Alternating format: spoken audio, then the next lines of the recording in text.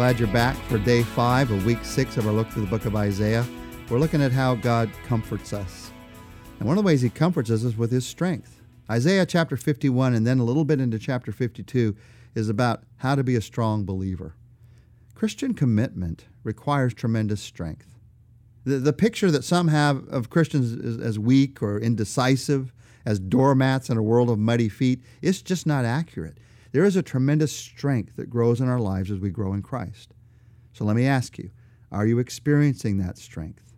The strength to go against the flow, the strength to say no, the strength to endure persecution, the strength to make decisions, godly decisions, the strength to love the unlovely, the strength to discipline your life, the strength to follow the Lord. That strength that I'm talking about, we can't muster it in ourselves. We need God's strength released in our lives. So how do you how do you begin to live the strength of the Lord in everyday life? Isaiah 51 is filled with principles for allowing God's strength to enable your life on a daily basis. It is written to a group of helpless feeling people, exiled in a foreign land, wondering if God had abandoned them. Would they admit defeat, or would they begin to live with strength? And if you're at that point of feeling helpless, wondering if God's abandoned you, will you admit defeat? Or are you going to begin to live with God's strength? It's a crossroads in your life. In this chapter, there's, in essence, an Old Testament admonition for living out the advice of Paul in the book of Ephesians. Be strong in the strength of the Lord. Be strong in the strength of his might. And in one sense, as you read through this chapter, there are 4 good confessions that you need to make. We use the word confess sometimes to talk about confessing our sins, which is another kind of good confession. But there are other kinds of confessions. Anytime you confess the truth before God, you are strengthening yourself. So there are 4 truths, 4 things to confess in our lives in order to receive God's strength. Number 1, you confess your identity. You confess who you are in Christ. Isaiah 51, 7-9. Hear me, you who know what is right, you people who have my law in your hearts. Do not fear the reproach of men or be terrified by their insults. For the moth will eat them up like a garment. The worm will devour them like wool. But my righteousness will last forever. My salvation through all generations. Awake, awake, clothe yourself with strength. You confess who you are. He talks to them as my people. And in Christ, you confess that I am in Christ. You confess that you don't have to live in weakness. You may feel weak sometimes, but even in that, God will give you his strength. You clothe yourself with strength. We need to confess our Christian right to live in God's strength. At the end, in verse 9, he says, awake and awake. That's the repetitive call throughout this chapter. You need to wake up. There are too many sleeping churches. There are too many sleeping Christians. We need to wake up and flex our faith muscles. We have no lack of resources. We've got no shortage of strength. We've got no shortage of power to accomplish what God wishes because we've got God's resources. We've got God's strength. We've got God's power. So it's a matter of waking up, beginning to see and to use those resources to live that strength.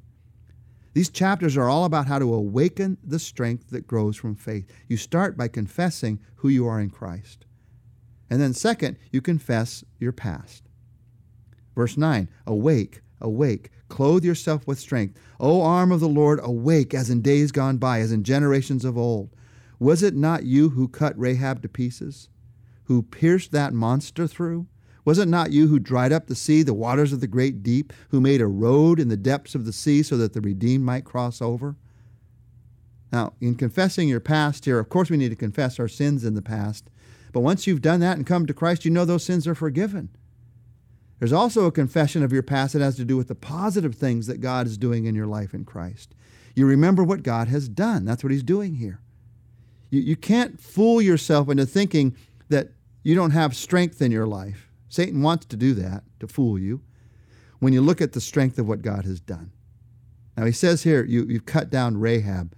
Rahab is a name that's used sometimes to refer to Egypt. So he's talking about Egypt here, who had held Israel captive. It says here, you dried up the Red Sea. You read throughout Scripture again and again and again and again. God shows his strength, whether it's Elijah on Mount Carmel or Peter preaching to the crowds or Stephen enduring death. He shows his strength in every circumstance.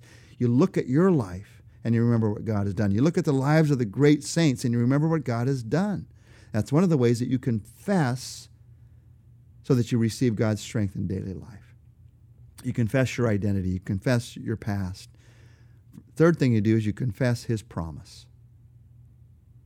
You strengthen yourself by confessing His promise. One of the greatest strength producers for all of us is the promises of God. So you get a hold of the truth of one of God's promises and you begin to confess it, to live it out in your life, and a new kind of strength comes into your life. Look at God's promise to them here. It's a great promise of hope. Isaiah 51, 12-13. I, even I, am He who comforts you. Who are you that you fear mortal men, the sons of men who are but grass? That you forget the Lord, your Maker, who stretched out the heavens and laid the foundations of the earth? That you live in constant terror every day because of the wrath of the oppressor who is bent on destruction? For where is the wrath of the oppressor? Confess His promise. Now, you can get your eyes on the circumstances that are around you, and if you do, you're going to live in constant doubt. Or you get your eyes on God's promise. Why do you fear mortal man, He says? I'm the Lord, your Maker. Why would you fear something that's made when you have a Lord, your Maker, that you're depending on? The fear that saps our strength, and fear will sap your strength every time, it is dealt a death blow by the simple confession, Jesus is Lord. Jesus is Lord. So you confess that promise of God. And then all of that, you come to the end of it, and you confess your strength. That's what we've been heading toward, receiving God's strength in our lives. You confess your strength. Isaiah 52:2 is a very simple, very powerful verse about how that happens. Shake off your dust. Rise up. Sit enthroned, O Jerusalem. Free yourself from the chains on your neck, O captive daughter of Zion. Look at this list of how you confess your strength. Shake off the dust. Rise up. Sit enthroned. Throw off your chains. Let's look at those. Shake off the dust. That's when God refreshes you. For them, it was shaking off the dust of unwalked streets or empty houses or a neglected temple. They were going to shake off the dust and then live again in their homes.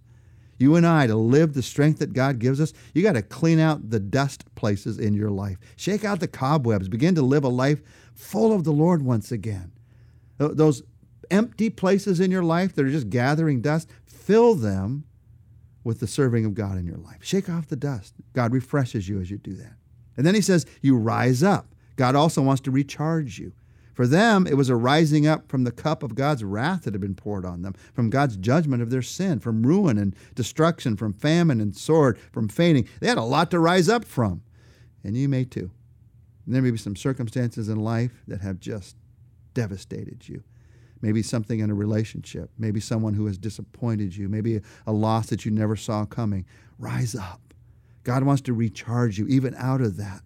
You confess your strength. God has the power to do that, power that you don't have. And then He says, sit enthroned. Realize who you are as the children of Israel. He's reminding them here. He's saying you need to reposition yourself, reposition your thinking. And you and I, we need to do the same thing. Recognize that you're a child of the King. You have the strength of God's authority in your life, given by Jesus Christ Himself. The authority to heal, the authority to have faith, the authority to trust in God, the authority to call upon God's power and strength in your daily life. Now, the Bible tells us very clearly that it's Jesus who sits enthroned beside God at His right hand in heaven right now. But you and I, because of who we are in Jesus Christ, we in one sense are sitting there with Him. That power is available for your life today. And finally, He says, out of all that, throw off your chains. This is the truth of release. You break free. The binding chains are thrown off. The binding chains of your doubt or your fear or your addiction, they are thrown off by the power of Jesus Christ, the power of God's church. God has the key to unlock the chains that are in your life. He turned that key in the lock for His children. Have you thrown off those chains? He wants to do that in your life. As we think about God's strength, there's one final verse. It's at the beginning of Isaiah chapter 52. Isaiah 52:3 says this, for this is what the Lord says, you were sold for nothing, and without money you will be redeemed. What a picture. You were sold for nothing, and without money you will be redeemed. Now this was true of them in that day, No one had paid for them to take them to a land of exile. They were sold for nothing. And without money, God was going to redeem them. He was going to redeem them by his power. But there's obviously a deeper meaning for us here in Jesus Christ. You were sold for nothing. We sold ourselves to Satan for nothing by our own choice. He didn't pay any price for us. He didn't have any ownership over us. We just gave ourselves away. Started in the Garden of Eden, has happened again and again and again ever since. We sold ourselves for nothing. And God has redeemed you without money. He's redeemed you with something much greater than money, something that no money could ever do. He's redeemed you by the sacrifice of Christ. He paid a greater price for you. The fact that you have been redeemed is the declaration of your right to shake off the dust, to sit enthroned, to throw off those chains. You have been redeemed. God has paid the price for a refreshed, recharged, repositioned, released life, bought without money, redeemed by the blood of Jesus Christ. Do not settle for a weak faith. Begin to stand firm in the Lord, in the strength of his might. Our Father, the power does not come from us, it comes from you. The strength is not ours, it is your strength. But you want that power to be seen in our lives. You want that strength to be released into our lives. And so forgive us for those times when we've settled for a weak faith, for just enough. Help us not to settle for that today. We can only live our faith one day at a time. So today, help us not to settle for that, but to instead live a life of strong faith, growing faith, strengthening faith. Our Father, we thank you that you will strengthen us for all that you have for us. We thank you in Jesus' name. Amen. Well, next week, we're going to continue to look at God's comfort together, including Isaiah chapter 53, one of the clearest prophetic words in all of Scripture.